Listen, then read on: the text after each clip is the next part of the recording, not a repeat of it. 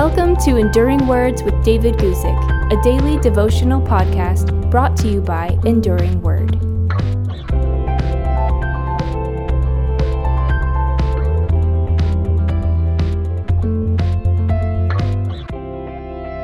Today, let's talk about the work that pleases God. And I'm going to read to you from Acts chapter 6, verses 2 and verse 4, where we read this. Then the 12 summoned the multitude of the disciples and said, "It is not desirable that we should leave the word of God and serve tables."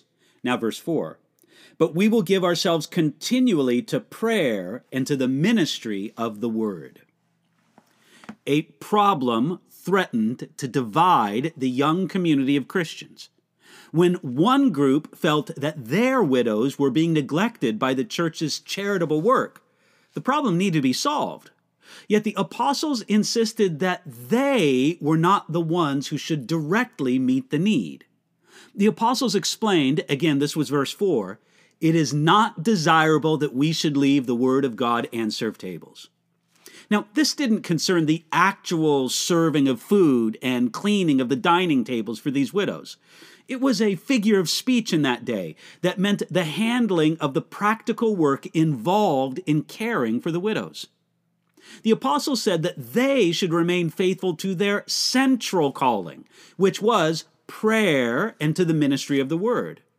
In the big picture, it would be wrong for them to spend their time administrating the practical needs of the widows.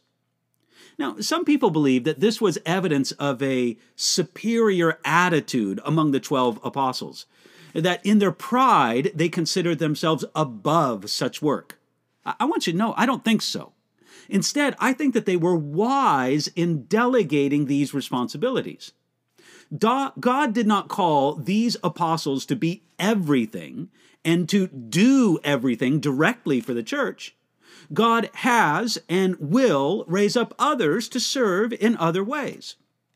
Thinking about it in a modern context, we can say that a pastor should not have his time consumed in tasks that are essentially serving tables. Yet, there is something wrong with a pastor who considers such work to be beneath him.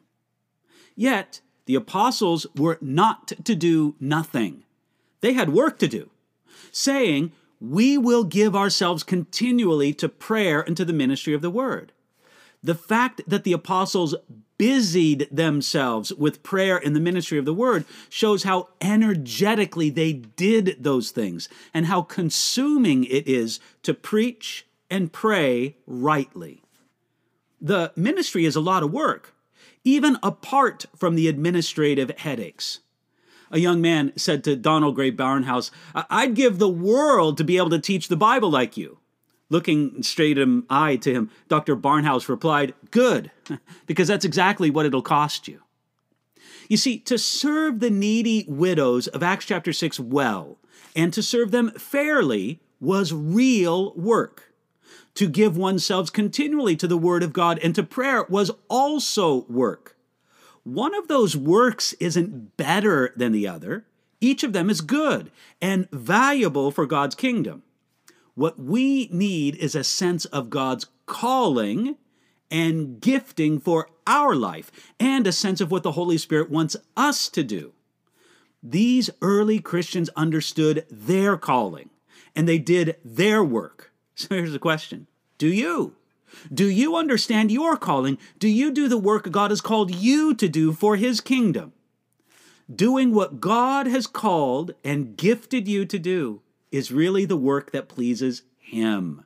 You don't have to do anybody else's work, just whatever it is God has called you to do and gifted you to do. May you do it unto Him with joy today. Thanks for listening to Enduring Words with David Guzik. For more information about David's ministry, visit enduringword.com.